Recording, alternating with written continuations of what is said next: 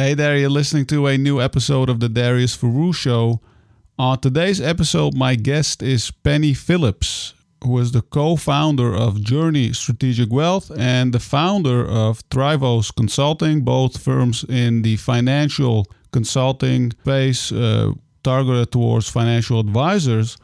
And I invited Penny on the podcast because she's been sharing a lot of interesting content on Twitter and YouTube.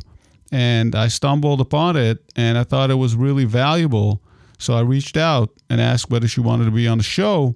And it turned out to be a very interesting conversation that wasn't only about finance, but also about her journey, trying to figure out what she wanted to do after college and how she built a career in finance as a woman.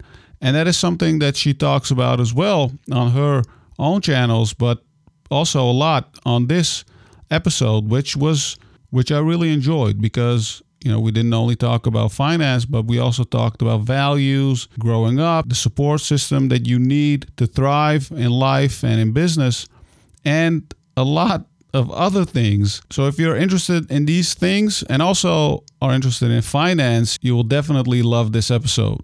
Let's get right into it. I'm really curious to hear what got you excited about investing and finance.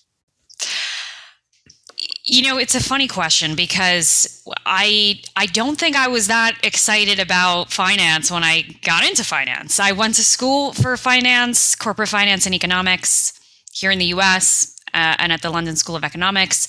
But I really didn't know what I wanted to do within the industry. And I met someone right before graduating college that said to me, if you're going to go into financial services, you should go into sales.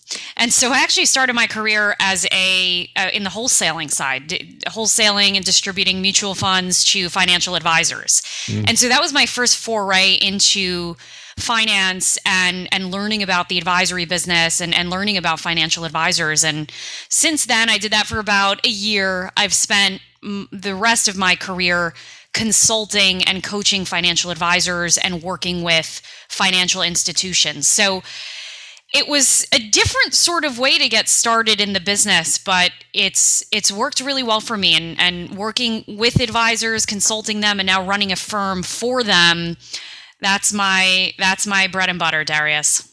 Yeah. And I'd love to talk a little bit more about what you do later, but one of the things that I'm always interested in is a person's backstory, and just going even back earlier before you got into college, like, you know, growing up, was money something that was on your mind often? Because I studied business and finance as well myself, and I got a job as a mutual fund advisor at a bank, or before that I started selling just banking products at the bank, just like credit cards and stuff like that and loans. But growing up, I was always interested in earning money because, you know, growing up as immigrants, my family, you know, living from paycheck to paycheck, and I always had this urge to earn. And, you know, like many people, I saw the movie Wall Street and Boiler Room, right? And I was JT Marlin, yep, absolutely. And I thought to myself, that's the way to get rich. What was your kind of story? Well, first of all, how real can I get on this podcast? Because totally. I started with the professional answer to your first question, but the real answer is I went into finance because I wanted to make money. Yeah. I originally wanted to go to law school. I worked for an attorney all through high school, all through college, wanted to go the legal route, and then knew that I didn't want to do 4 more years of school and Wall Street and Boiler Room and all. I said, I got to get on Wall Street. I can make a lot of money doing that. And, our stories are probably slightly similar. I'm the child of immigrants from Greece. My, parents and grandparents came here with nothing, and hustling and entrepreneurship and, building something out of nothing runs in my family. Now, no one had ever gone into financial services or any sort of white collar job. everybody I know made money in real estate, owning restaurants and diners or nightclubs. For me, I knew that it's a different era. I wasn't going to, start opening pizzerias and diners, but I sort of said, I think maybe I could do this, Wall Street thing. And so it truly, I got in because I wanted to make money, and I knew there weren't a lot of women in the industry, and I knew that I had guts. And so I went in, and to this day, Darius, nobody in my family knows what I do. People know I'm in business. They have no idea what I do. They just know I make money and I'm in business. That's it. Yeah, I can relate to that as well. It's like most of my family members also have no clue, and they've never, like most of them, have never read my books either. Right? They've never seen anyone. I've done thousands of podcasts and presentations. They've probably never seen one of them. So yeah, so the one way like they usually, or we talk about it, is like they're like, oh yeah, we get the live version of it, right? But I know it's like it's not their thing, right? But, yeah, they don't get it, but it's okay. It's it's our thing. It's okay. Yeah, exactly. And as for anyone who wants to build something of their own career, and a lot of my audience are people who are either starting something new or switching careers or trying to build something new or grow their business or, anything. And you always get those types of experiences, and it doesn't hold you, and it shouldn't never hold you back from pursuing what you really want. I totally agree. And I attribute my family, even though I love my family to death. I talk about them on Twitter all the time. They're hilarious. Big fat Greek family. They've never helped me professionally, right? Or even to get through school. But the values that they instilled in me was all I ever needed to be successful in this business. I mean, having guts, having confidence, having an authority issue, not taking no for an answer. It was that sort of attitude, I think, that got me out of the corporate world quickly and into building my first business, and now the second one, which I'm sure I'll talk about. But if you think about, and I'm curious for you too, when I think about when I was playing pretend as a kid, my sister was playing with her dolls and pretending to be a teacher. And I was pretending that I worked in an office and was like firing people and making deals with people. So it sort of was always in me. And I give my parents a lot of credit for saying, go do whatever you want to do. We have your back. And that's all I needed. Yeah, that's really important. I can totally relate to that as well, because my parents always stressed the value of education. And in my family, no one ever graduated college. And so my parents realized, it's like, it's really important to do that. And they also encouraged me to not get jobs early on. Well, like I was like 14, 15, and my friends would have jobs, and they were like, yeah, just go study. And that's something that I really appreciate as well. Looking back, I think that was pretty important for me because I got to enjoy studying and learning. So, and the values thing that you mentioned, I can totally relate to that as well, because having those types of values, it's really important to stay grounded, because it's a very distracting, not only world, but the world of finance can also be very distracting, and entrepreneurship. I'm just curious to hear more about your drive, right? Like, do you think, you just mentioned it briefly already, like you felt like you wanted to be in an office early on? Like, what kind of age can you remember? Oh my gosh. Like 8, 9 years old, like just wanting to make stuff happen and, but I really look at that because I just think it's interesting where my career has taken me and how I was as a child. And I give my parents credit for not forcing me down a different pathway, because especially as an immigrant woman in a very cultural conservative family, the thought of me going into business, they really struggled. The thought of me going to London to go to school at LSE was, my father had a heart attack. Yeah. So just very old school thinking. But at the same time, they always told me, you can do whatever you want. And I always had a little bit of an attitude and did my own thing. And so I just knew that I wanted to lead and make decisions and make a lot of money. And so financial services ended up being a great a great fit for me. But I also worked a lot as a kid from 14, and the idea of making money and having freedom and independence, that was very attractive to me from a very young age. Yeah, that I feel like people can be totally honest about what drives you and some people find it a little bit uncomfortable to say, well, I just want to make money, I don't want to get rich, etc. And I don't think there's anything wrong with it, because most people I know who say those type of things always have a purpose or a reason. Like, many immigrants and myself included, like I wanted to get wealthy to make sure that my parents could retire, initially, and then obviously get some other goals as well. I relate on the deepest level. And if anyone follows me on social media, I just talked about buying a house. I bought that house for my parents so that they can retire. So the only thing driving me now, and it changed about, I would say, a year into being in the business. Like 21 years old, I get into financial services, and I'm like, okay, the sales thing is very easy for me. I could probably make a lot of money, but I didn't feel very purposeful in the work, which is why transitioning into consulting and business coaching ended up being the best thing ever, because it's fulfilling work for me, and it also allows me to be financially secure. But what I felt was, if one of us is going to make it in this family, we're going to help each other. And my family has always had that. I love my parents to death, but my dad owns a mom and pop music store. He still does. And there came a time where I realized I'd probably have to sort of help them think about retirement and think about the next phase. And so my only motivation now is my family, who's given me everything, maybe not monetarily, but from a emotional, I guess, support standpoint. Giving back is definitely the biggest driver for me now. Yeah, so I relate.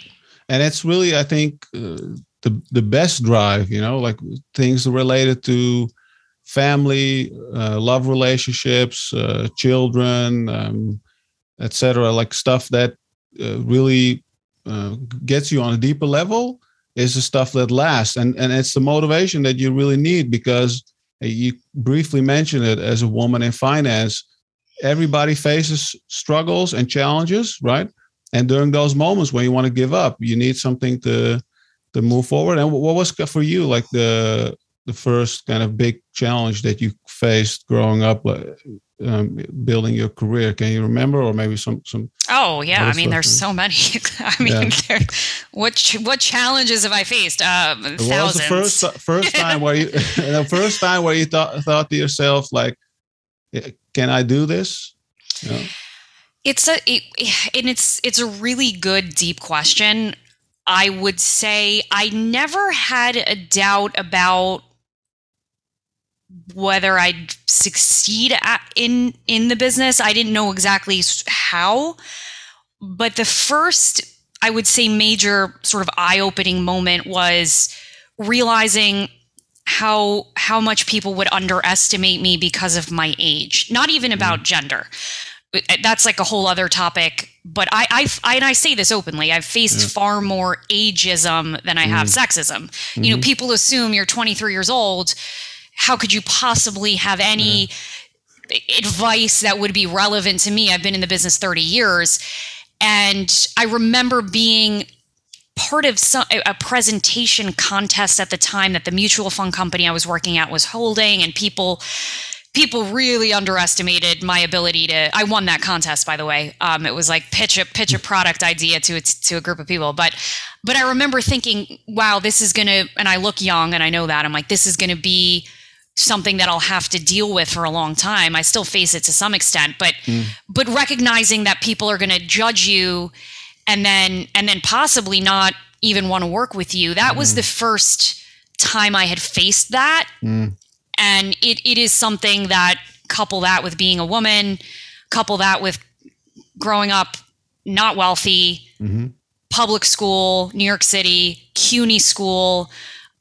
It was almost like I did not fit the profile of a successful person in our business at all, and still don't to this day. Yeah, it's totally true, right? Because if you want to get, I don't know if this is still the case, but if you want to get into these big investment banks, where you studied is probably the most important thing, right? I remember interviewing right out of school, and they'd asked for my resume, and I went to a school. It was a brand new school in New York City called Macaulay, very small school. No one had ever heard of it. And you're interviewing at these firms, and I blew one interview at a private equity company, and thank God I never went to work for them. But that interview, every other interview I did, that one I remember doing horribly, and I remember feeling so intimidated by all these Ivy League graduates and Harvard. Yeah. And I remember the interview that ultimately got me my first job. I took a totally different approach, and this will give you every indication of the type of person I am. I'm 21 years old with my resume. They had never heard of the school, and they were like, what school is this? And I'm like, if you haven't heard of this school, there's something wrong with your company. You need to be looking at this school. It produces people like me. And I just talked it up so much, and they hired me. And, but I remember feeling very intimidated. And then I started working. I worked with all guys. Everyone was born and raised in wealthy neighborhoods. They went to private schools. They went to boarding schools. And I'm a kid from New York City who has no connections to the business. So it's a very, you develop a chip on your shoulder for sure. And I think I still have that all these years later.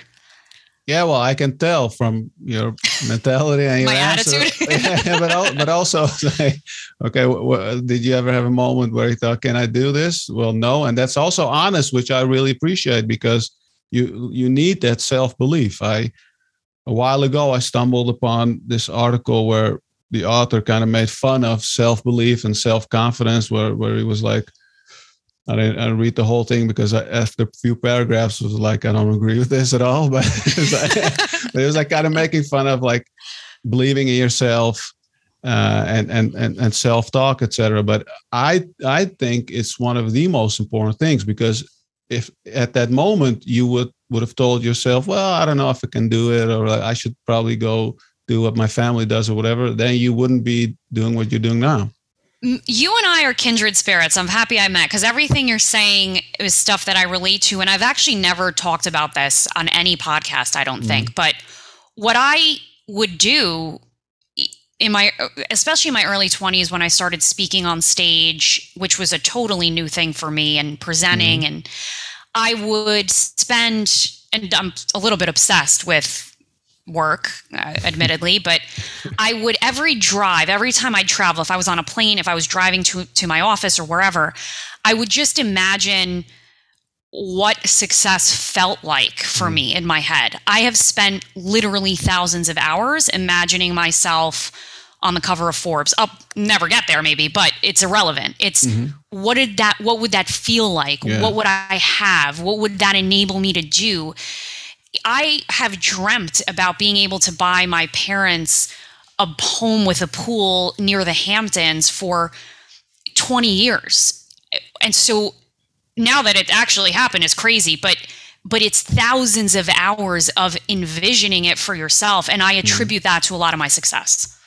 Yeah, I think I can relate to that as well, as and I still do this as well, where I kind of visualize certain potential events that I would like to happen. I remember, growing up, I would visualize myself, doing interviews or whatever, kind of talking in my head, giving answers. Amazing. Yeah, and but also like for me, growing up here in the Netherlands and starting writing online early on, I was self-publishing my books. And I started thinking about and visualizing, trying to get a book deal and working out something with a publisher that I look up to. And, when that happened, I was like, okay, I kind of, planned this out, and it happens. You feel good about it. And then you start working on the next thing. Absolutely. Because if you sit still. Oh, yeah. But I mean, but the other thing too is, and I say it on these podcasts sometimes, like I just said it to you, and I'm not successful. Like, I don't feel successful. I have accomplished things that I have wanted to accomplish, and I certainly have financial freedom and have helped my family. But it doesn't, and maybe this isn't a great thing, but always reminding myself that there is so much you can achieve in life and certainly in this industry. And so the vision work, yes, but never feeling sort of comfortable has been helpful to me. The negative side to it is sometimes that can turn into negative self-talk. Like, why am I not making more? Why am I not doing more? And that you have to find the balance there. And so when people say you're so successful, I'm always like, I'm really not that successful. Like, I don't feel that at all. Yeah, and that's probably because you compare yourself to yourself or future self. I've heard people doing that as well, and it's a really good point. Yeah, and I think any type of comparison should always be with yourself, because if you compare yourself with others, I don't think that's realistic at all, because people have totally different backgrounds and totally different opportunities. And I recently wrote an article about the desire for more and how that leads often to unhappiness. So I can kind of feel what you were saying as well. It's like that's something that I've experienced myself, and I think a lot of people can relate to. So you graduate college, and you don't have you didn't go to an Ivy League school, but you're ambitious. You want to make it. You want to get rich. You're 21 years old. You finally get a job, and there's all guys there. You're out of place, right? And I think the most important thing is, okay, like I don't fit the profile, right? But I'm still going to make it. And I think on average, like somehow people have this mindset that, well, everybody's smart or everybody's successful or everybody went to this awesome college or whatever. But if you look at the numbers, it's just like less than 1% of people that go to these fancy places or whatever, and they have certain backgrounds. Most people are just normal, and they find a way to break free. Right. And that's, I think, what this podcast is, what I primarily focus on. The journey and personal growth, but I obviously also building wealth. But I feel like that's something that you really mastered along the way and early on in your 20s. And it doesn't matter when you do it, right? Like what matters, you're on the journey. So talk a little bit about how you went from working for someone and then started to think about, oh, well, maybe I should build something for myself. It's funny to look back on it because I never thought I would leave the corporate world when I started. And when I started, there were a handful of women, but the message to women at the time in that firm was become, the marketing person or the relationship management person. And I remember thinking, no, I want to be either the top salesman or the CEO. That's it. So I was really obsessively focused on getting to the place that A, people didn't think I could get to, and B, just dominating all the guys in the firm. And so I just thought that would be my whole career. Yeah. Because I never had any mentor. To this day, Darius, I talk about this a lot. I have not had any formal mentors. I've had some people who I've wanted to emulate. I think that's been good for me. I don't recommend that for everybody, by the way, but not having a mentor and really marching to the beat of my own drum is to this day the best thing I ever did. Okay. I was working, and then so here I am thinking I'm going to spend my whole career in corporate, and 7 years in, I'm like, okay, I'm done. I did enough. Yeah. And the reason so I jumped around. I left one firm. I got recruited by another firm, a tech company that I loved working for, went to work at a different firm. And I probably can't talk about the actual reasons why, but I will give you this one story. I was really working very hard consulting, and I got into a really bad car accident. And I was exhausted. I'd been running and just busting my ass for a long time, and get into this car accident, total my car, break my hand, concussion, the whole 9 yards. And everything changed after that moment. And for a couple years before that, I had started to, I remember somebody said to me, "You'll always be an amazing number two." To this day, I've never forgot that. And that was probably maybe 8 years ago. I remember somebody said that to me, and up until that point, I'm like, yeah, I'll be the VP and the COO, and that'll be my thing. And then the car accident happens. And I remember my parents came, and that night I sort of said, I think I'm going to make a tremendous change.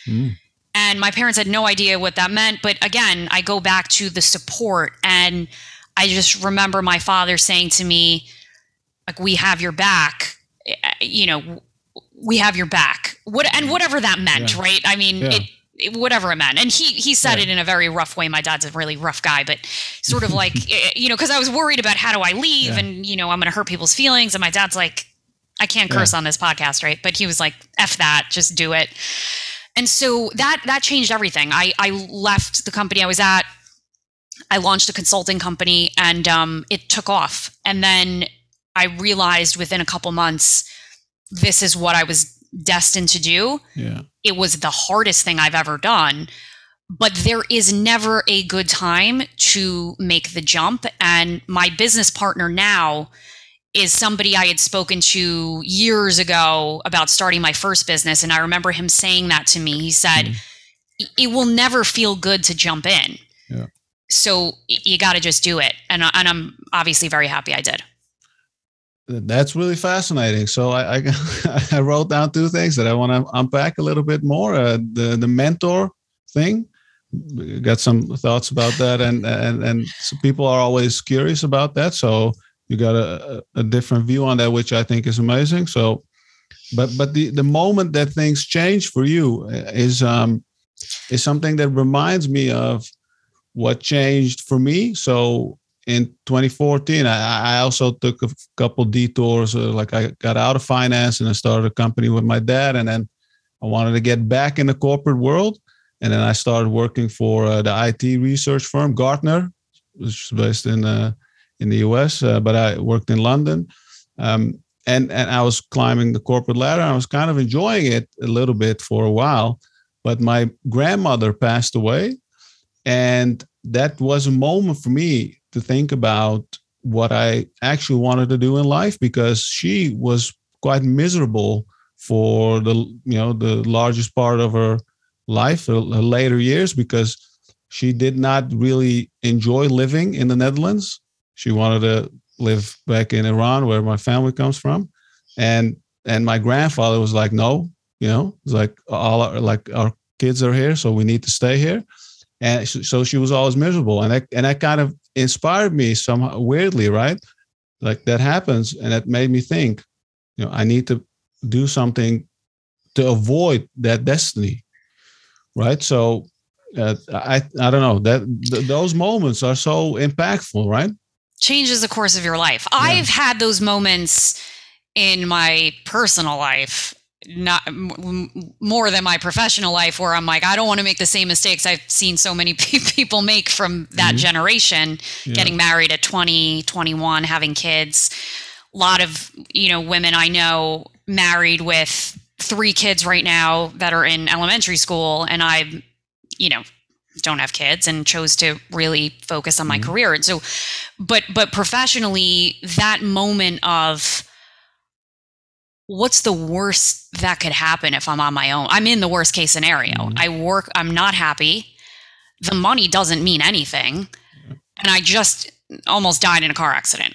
How much worse could it be if I'm on my own for 6 months trying to figure stuff out? And so I'm very thankful for that moment, because it did, I think I would have ended up as an entrepreneur anyway, but it forced it sooner, which was the best thing for me. And if I didn't know myself, and that's another big theme I talk about, you really have to know what you're made of. If you don't, you will get lost in business, and you will get lost in this industry for sure. Yeah, and just period in life and in your career, or it doesn't matter what type of career you're pursuing. Without self-knowledge, and without values, I feel like that's something that will happen to even the best and most ambitious people. And just like the reminder of your own mortality, such an effective thing to kind of give you that push that you need to go and start building, or not. In our case, it's like building something, but for somebody else, it could be something totally different. What matters is that, like, I feel like everybody has this type of natural instinct to do something. And I feel most people's lives are dedicated to kind of suppressing that. Oh, yeah. Right. And couple it with, and I have a lot of friends, a lot of Greek friends, a lot of friends whose parents are from Iran. And as women, the guilt that you are raised with around standing by your family. I mean, I was not allowed to go away to school. When I went to London, I told my parents a week before. I didn't even tell them I applied. I told my father a week before, because I knew he'd freak out. Living away from my parents at 19, I wasn't allowed to go away to school. You're raised with and to this day, I still live 10 minutes from my freaking parents because I can't escape them. I love them. And they'll never listen to this, so it doesn't matter what I say. But, that guilt of the commitment and the loyalty to family, it's good, but it also, I have seen it hold a lot of people back, and people in my own family. I think about my mom, who is brilliant and in another life would have been the CEO of a company. But it just, the cultural values sometimes, as good as they are, they can hold you back as well. Yeah, 100%. And that gives, everyone, who's listening, everybody who's striving, even more reason to go after it, because you might end up in those types of situations. And it's like, obviously it's not all bad, where like you don't have to be depressed or anything like when things happen. And like my mom also could have done certain things that, she sometimes talks about, but obviously no regrets, raising a family. But at the same time, there are certain things that you end up regretting. And I feel like that, for me, that's always a good driver to design my life in a way that I'm really pleased. I'm satisfied when I wake up and, go through my day. I'm like, oh, okay, I like my life, It's like, that's kind of a good measure for me. It's amazing. And I tell people all the time, if you have your natural network is like my natural network outside of financial service. And maybe this is why I've done well, is because my work life and my personal life are completely separate. Yeah. I am surrounded by very cultural people who can't understand why I want to travel so much and not be married already. So putting that to the side, I had a life coach that I hired from very early on. I had a therapist I hired from very early on. Being okay with, especially as a woman, doubling down on a side of yourself that other people don't accept or understand. If you can do that and get support, you are going to be fine, even if you feel like, I don't know if I can be an entrepreneur. You've got to get a support, your mental game has to be right for you to really hit full throttle if you're going to be an entrepreneur. Yeah, definitely. I feel mentally and also physically, if you don't feel good, then you can also never perform at your best. So I think that's pretty cool that you hire people, and you had that insight to hire people to, as a coach, etc. I think that's really good, because maybe why you did not have necessarily have mentors, because sometimes mentors can kind of do that. That's a good question. I think I didn't have mentors because I don't like to listen to people. Except for a coach. Except, it's so funny, because then I became a certified coach, and coaches don't the coaching discipline, which is why coaches are so effective. They never tell you what to do. Coaches assume that you have a genius inside of you and it's their job to pull it out. So that sort of structure where allowing me to create what I wanted in a safe space, that was very helpful to me. But keep in mind, I started my career in an institution which I have a ton of respect for and love, but most of the people I was surrounded by were people who had been at the company 30 years. They wanted to retire at that company, very old world thinking, older. And I come in and I'm like, well, why are we having so many meetings? And that doesn't make sense. And this person should not be my boss. They're very stupid. Like it was, and by the way, no, that's not to anyone in particular, but I was constantly. In case you're listening and you work in with case Penny. One of my bosses is, no, but it was always that I always felt aggravated. And that's the simplest way to put it. And I remember being pulled into all these, and look, they saw a young woman who could talk on stage. And so everybody was like, we need you in this leadership program. And I remember thinking, I don't respect most of the people who are delivering the workshop. So, and for a very long time, I thought I was the problem because every firm I worked at, I felt that same way. Like, I don't think things should be done this way. I don't believe you need to, like, I always used to say, why would I climb the ladder when I could take an elevator? I always used to say that. And I still think that to this day. That doesn't work for everybody, but that was my mentality. Like, why do I need to bust my ass for 30 years to make the same amount of money as that guy when I'm smarter than that guy? So, and you can tell I'm getting aggravated right now. So that's why I can't be mentored, Darius. All right. That's the reason. But I've found mentor, like one of my business partners has been a mentor to me, but not in a pressure way. In just like here's some advice here, so that's, I don't know. That's pretty cool. But, doesn't everybody, but no, don't we all? Yes. When it comes to mentors, I don't know. So I have certain people that I look to as friends, but also people who have some experience in certain things and talk about. Particularly when I was, trying to figure things out, what direction they want to take, etc. It was really helpful. But at the same time, I do relate to your story as well, because sometimes I get emails from readers who say, well, I don't have a mentor in my, surroundings, or there's no one that I could reach out to, or no one that I could have a conversation with. Well, that's fine. You don't need to have a mentor just because you've read about it online, right? Like some people say, oh, it's great to have mentors, doesn't mean that you have to do it. So true. And I say that about all the stuff I see online about, because I read all this stuff and I've read all the books and it's like, you got to have a mentor and you got to wake up at 4:30 and meditate and you go to the gym and all this stuff. Yeah. And it's like, or you don't have to do that and you can still be successful. And what I found now, though, in thinking about it is when I did go to launch the first business, the consulting business, the first thing I did was make a call to 5 different people who I really trusted. Are they formal mentors? No.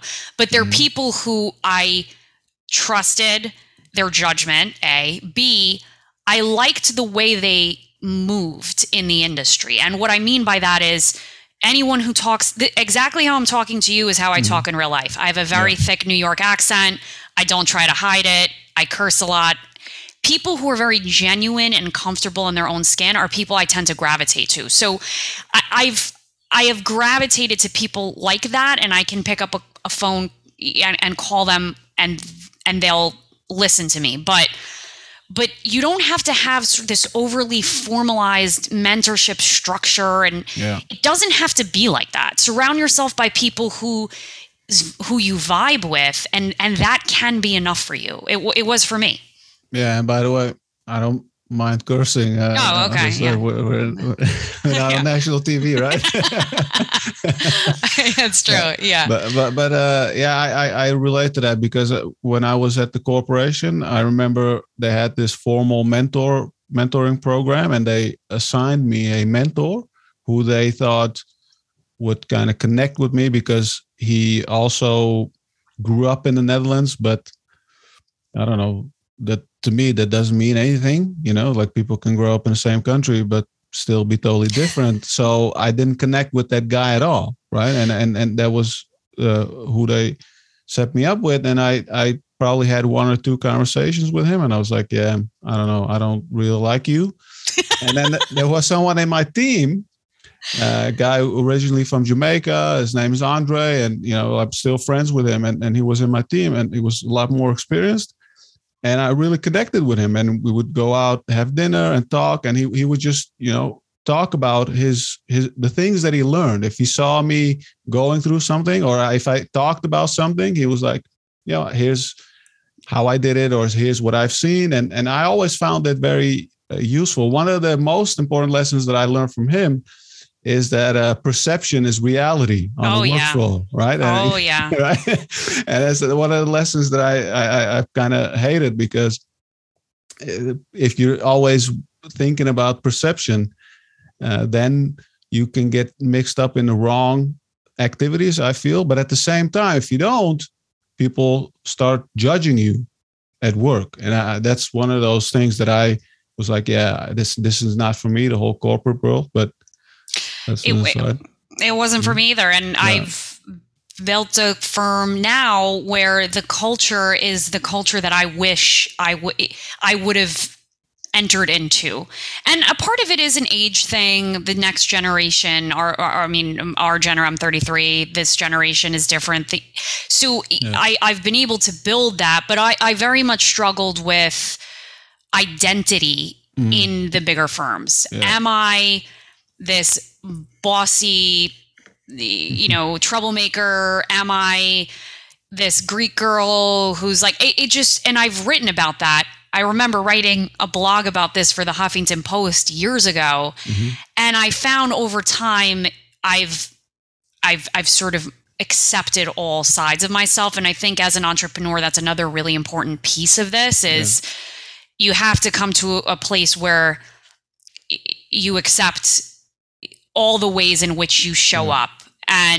But it takes a long time to get there. And it takes a lot of work on yourself. And the people I want to emulate, or the people who I respect, are people who are self-aware and have worked on themselves outside of the business. And what's something or some things that help you to be more comfortable with who you are? Or just kind of more like you sound like someone who you knew yourself from early on, but probably more like just being yourself. Yes. Executing, right? All the time. Yes. And I always would tell myself, and I even tell young people today who reach out to me and they say, I don't want to leave this firm because I just left a firm a year ago and it's going to make me look bad. And, I could care. I mean, I went to 5 different firms. I could care less. I'm like, I could sell myself to somebody. I'm not ever going to worry about what my resume looks like. But if you can't do that self-talk, if you can't tell yourself, if you can't be your own hype person, and there's a fine line between having an ego and being not self-aware. By the way, the majority of people in our business are not self-aware and don't deserve to have the success they have. Well, that's a really, now I'm getting crazy, but But I agree with the self-awareness thing. I've seen that zero self-awareness. And you learn that people who really are not that astute or self-aware can really succeed. So I told myself early on, if I can be self-aware and also be the best at what I'm doing, I'll be fine. But that takes a lot of confidence. And again, I bring it back to my family. I had a family that, my dad would say, if anyone, I remember I've gone through, a couple incidents in the big firms where someone said something inappropriate or whatever. And I just remember thinking after the whole Me Too thing, because at the time I wasn't even thinking that it was that bad. Then Me Too, you look back and you're like, oh, wow, I've been through that a million times. But I remember, going to my family and talking to whomever, my dad, and them just being like, quit or go in there and, what's the worst that's going to happen? HR is going to call you. So I just never had a fear of authority, which that's a whole other thing. But but that's like that safety net. Yes. I totally agree, because also, like, what's the worst thing that can happen? The whole resume example, I've heard that as well from people and my former coworkers who stayed in jobs they hated for years, honestly, like years. So it looks good on a resume. But also the thing you mentioned about workplaces, etc., and the whole Me Too thing. And I feel like in finance, because it's such an old and traditional and such a weird industry, if you really look into it, like I'm writing now my book, and I'm profiling investors, and one of the people I'm writing a profile on is Geraldine Weiss, one of the first successful female investors, and who started a newsletter, and she talked a lot about how she got started, and when she applied for jobs on Wall Street, I think in the 50s or for early 60s, they laughed her out of the offices, and they were like, "Yeah, just go and be a secretary." And she also she just couldn't find a job at all, right? And then she was like, "Yeah, screw everything. I'm just going to start my own thing." And then the sick thing is, she found a partner, and then they signed both of the newsletters with their name, and the one signed Geraldine Weiss didn't get responses. And then she changed it to G Weiss, and then all of a sudden they started getting responses. That's so sick, right? Yeah, and then she reveals her identity on Wall Street Week, and then she had real good results, and then people started to care less. But it just shows how prejudiced people are, and I feel to a degree that's still the case, and that's why I really appreciate and respect people who take their own path and who like, I don't have to put up with this, but that doesn't mean I'm going to judge the whole industry or whatever. So I'm not going to say goodbye. I'm just going to do it my way. That's right. And I'm glad you said that, because it is a sick industry, and it's still, listen, a lot has changed, but there's a lot of the same stuff going on. And people often ask me, when is it going to change? And I'm like, a generation needs to turn over. I mean, people need to age out of the industry before it really changes, but some of it will never change. But I never had a moment. And when I hear women say it made me want to leave the industry, or I left the industry, it had the reverse effect on me, honestly. And I don't know if that's just something innate. I don't know if it's cultural. It made me want to be more successful. Anytime I've had really horrific things, and some people know, said to me, and I've had people slap my ass. I've had it all has happened. It never made me say, "Oh my God, I'm not good enough," or "they don't see me." It made me say, I want that guy's job tomorrow. And so I don't know where that comes from. I don't necessarily know if that's a good thing, but it just made me want to A, stay in it to prove a point, and B, and now once I got a little bit more well known, change it. And now I am changing it because I've built a firm and can change it. So it's all come full circle, really. Yeah, and I feel like that's something you can do, and also I hope more people like you will do, because we need that stuff to happen, because otherwise it will never change. And the whole thing that I always find real twisted is that how for years, or I don't know, probably still this stuff happens where people are made to believe that certain things are normal. So true. And that's not only with sexism, but also in terms of work culture and the responsibilities people put on themselves by their higher ups, etc. There's a lot of stuff that just burns people out, and then what happens is they quit after several years of putting up with things, and then they feel like they need to go and sit under a tree or something and meditate for the rest of their lives. And I think that's really a waste, like I totally agree with you. Yeah. I also noticed, and I don't know if you've noticed this through all the stuff you've done, but I noticed that there was a specific persona of, predator is too strong of a term, but I've run into a very similar persona of person in our business, probably narcissistic. They probably been diagnosed as a narcissist, and this idea of, making gaslighting. And I never knew what gaslighting meant. Once I looked up the term, I was like, oh yeah, that's basically, most people I've worked for. But what I've noticed is there's this persona of most people, but and a lot. Anyway, yeah, I really thought about it one day. I'm like, gosh, there's so many similarities between all these people who create miserable working lives for others.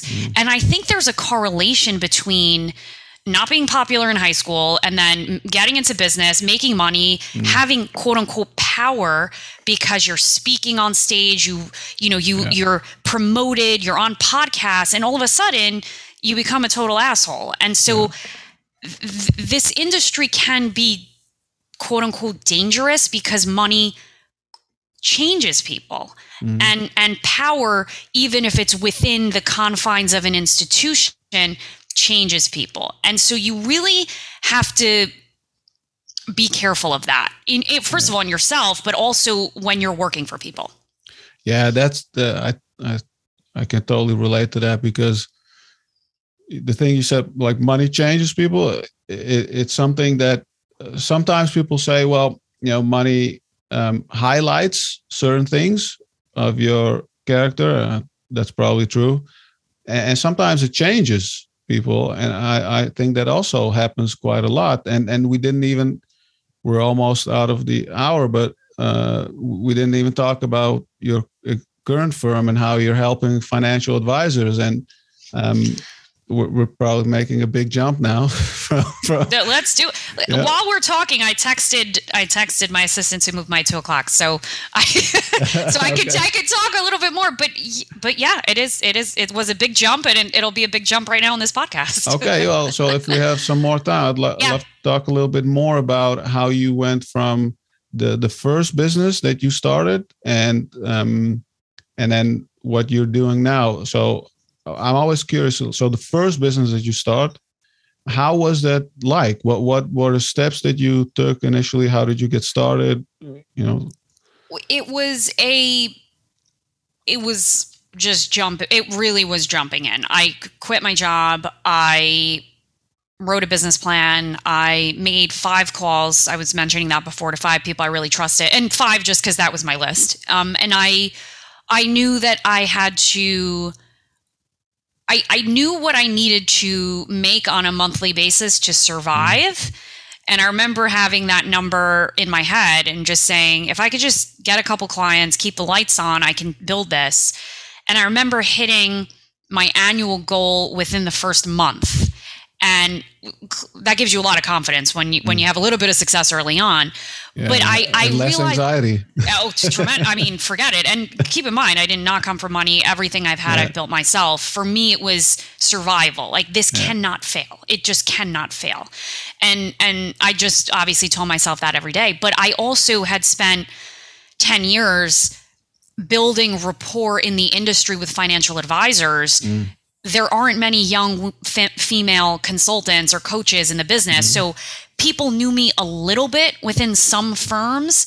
And those are the people I went after. And I said, I'm trying to build this consulting business. And the people who I had already worked with were very open to hiring me. And then that helped me gain a little bit of traction. And I learned a lot from the early consulting engagements about capacity, about how difficult it would be to build a business and also be the primary worker in the business and primary marketer of the business.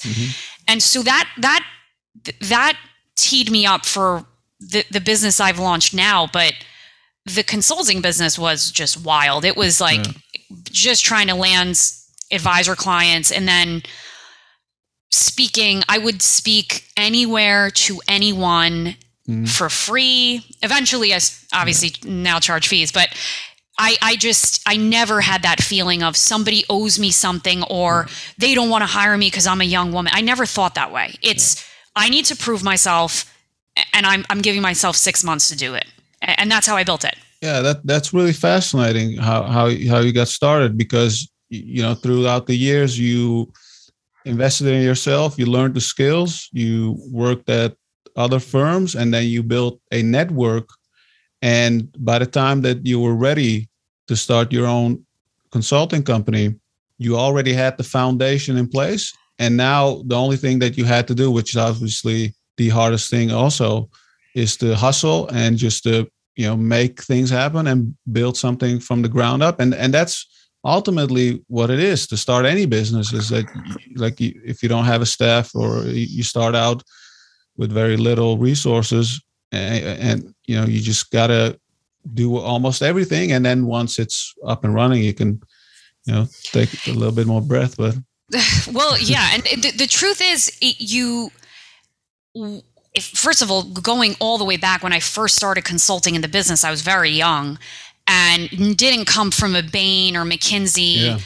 Got rejected from McKinsey right out of school. I'm like, I didn't not have the profile, but I knew I had very high emotional intelligence and critical thinking skills and self-awareness. And that's kind of all you really need if you're going to consult or coach. But I remember thinking to myself early on, if I'm going to do this as a career, I need to be smarter than everybody else in the space. And not that I am, but that is what I always told myself. So I dedicated my 20s. And people ask me all the time, I sacrificed my 20s to my career. I learned everything there is to learn about building an advisory business. I would cold call like the owners of very successful consulting companies, like Ron Carson, who's just, a giant in this space. And I would say, let me learn from you. So I just really committed to being knowledgeable enough that if I ever got pushback, you're too young, you're female, it wouldn't hold water the minute I started doing my work. The hardest part about consulting advisors, and then literally consulting advisors on how to build a business, that's my whole career, to then running a business, you now have to take your own advice. So what I relied on is the things I knew to be true because I had seen it happen for others. So hiring very early, investing money to hire people, it's the scariest thing you'll ever do. It pays off. Taking a leap of faith to, bring on a partner, whatever it is, and knowing who's a right partner or not. These are things I had taught other people and now had to do myself, which is way harder, by the way. But I think it helped me build it quickly, because I had sort of been through the foundational steps with others as a coach. Yeah, that's really interesting to have that background and then be able to execute. And what was your pitch back then? So the way I really built the business, you're going to think this is funny, but I think you'll relate to this, is I had a network. It was a very niche network, financial advisors, independent, in the retail industry. We retail wealth management, meaning the advisors serve individual investors and consumers. This is really how I did it. I exported every email I ever had in all of my email accounts, put them in a list, and I started recording videos that I would email to people. And it was 10 minutes once a week, and I called it Wednesday Wisdom. I still do them. I don't do them as frequently, and I just recently put them on YouTube, but it started as a newsletter, and it grew from 0 to thousands of people. And it was just me recording a 10-minute video that was high impact, very relevant. It was related to helping a financial advisor solve a problem that they were likely having that week. And the reason I knew what problems they were having that week is because all I do is talk to financial advisors. So I'd record this video, and the first email I ever sent, and the videos to this day, they're not edited. I do them with no script. I do them on this computer. Like, it's not high-tech stuff, but people liked the authenticity. And so the first email I ever sent out was, I've launched a consulting business. this is what I'm going to be consulting on. This is my specialty. And if you subscribe to this newsletter once a week, you're going to get a 10-minute clip. I promise you will walk away with something that helps you shift belief systems. And that's what I focused more on the coaching than the consulting. And here's why. You can literally Google anything you ever need to know about running a business. How do I write a business plan? How do I market myself? That stuff you can learn in a book. How to shift mindset, belief systems, and behaviors, that's the hard shit. And so every video I recorded was about that. So it started at 10 minutes a week and people started sending it to other people and subscribing. And that's how I really built my reputation as a consultant and the first business, which is called Thrivos. So yeah, and I still have that newsletter.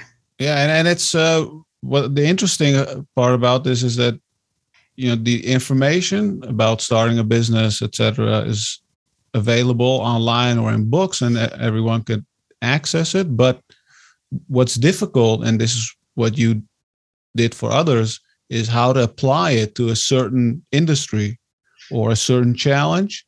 And I think that's really attractive. If I'm a financial advisor and if I see someone who has done the work of, you know, doing the thinking for me, it was like, okay, here's what you could do in the industry, and applying all of that knowledge, that's interesting. And then the other thing that I often see is when people start a business, they want to tell people to hire them or talk about, you know, what they do, instead of showing it. And you making those videos is actually a demonstration of your skills and the value that you can bring to people, instead of saying, oh yeah, let's schedule a call or whatever, like, you know, here's my website or whatever it is. Right. You're just basically giving them the product already, but in a video form. And speaking a lot about the psyche of the financial advisor business owner was helpful, because I felt that, and maybe it's because most consultants in this business are male, I don't know, or middle-aged men. I was very comfortable talking about the topics that consultants don't talk about. And by the way, I've sat in legit consulting meetings. I've sat in all sorts of meetings, private equity pitch, like everything. You don't get to the soft stuff. You don't sometimes get to the stuff that underlies and underpins consulting. And it's the reason why I wanted to be a consultant, but I am trained as a coach. So for me, I would talk about, for example, I talk a lot, and I did early on, about dopamine. And financial advisors, the ones who've been in this business a long time, started, many of them, as stockbrokers or insurance salesmen. And so their dopamine pathways were formed a very specific way, selling something to somebody. Our industry has changed dramatically. People don't want to be sold something anymore. They want to be in a relationship with somebody who's going to advise them. Yeah. The problem is financial advisors, many of them, still think like salespeople.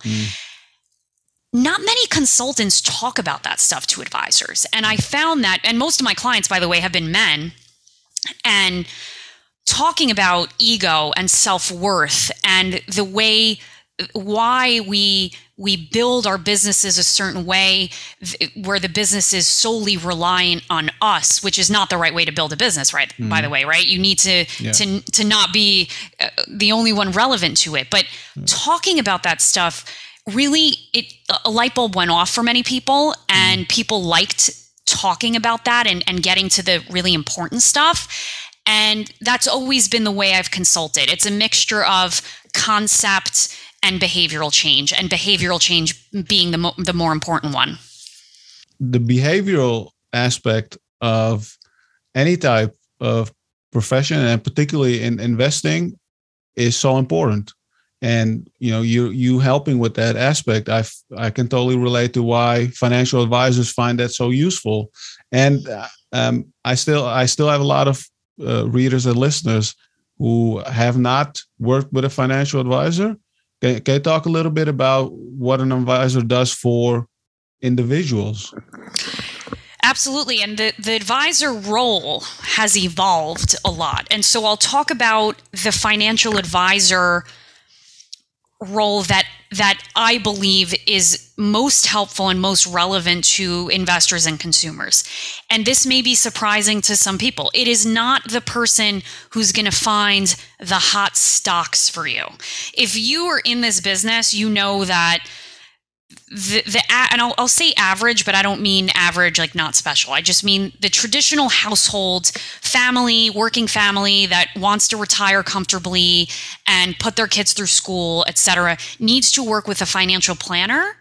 So, and there is especially in the United States, there is a certification, the Certified Financial Planner certification, that denotes that person is qualified, not just to understand how to invest your money, but that understands how your money and assets fits into the greater picture. So what a financial advisor should do for you is two things. Number one, help you identify your long-term financial plan and goals. And not just long-term, but short-term, because we know that the younger generation, like our parents, my dad never takes a vacation. He works 7 days a week and he's comfortable like that.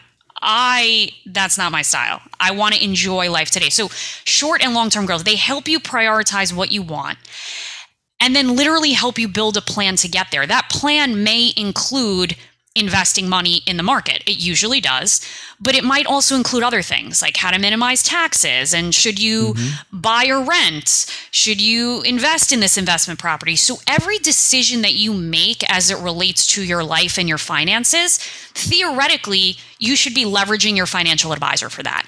I often say when I'm speaking on stage, other than a medical professional, a financial planner is one of the top 3 most important people you can have in your life. The problem is so many advisors in our industry is oversaturated and so many don't operate that way. It's actually hard to find a really good advisor. And easy if you're a good advisor to become successful. That's absolutely correct. Right. Yes. And if you think about these things, if you like what you mentioned, if you as an advisor do that for people, then I think you'll be successful because this is exactly what people need and often don't get.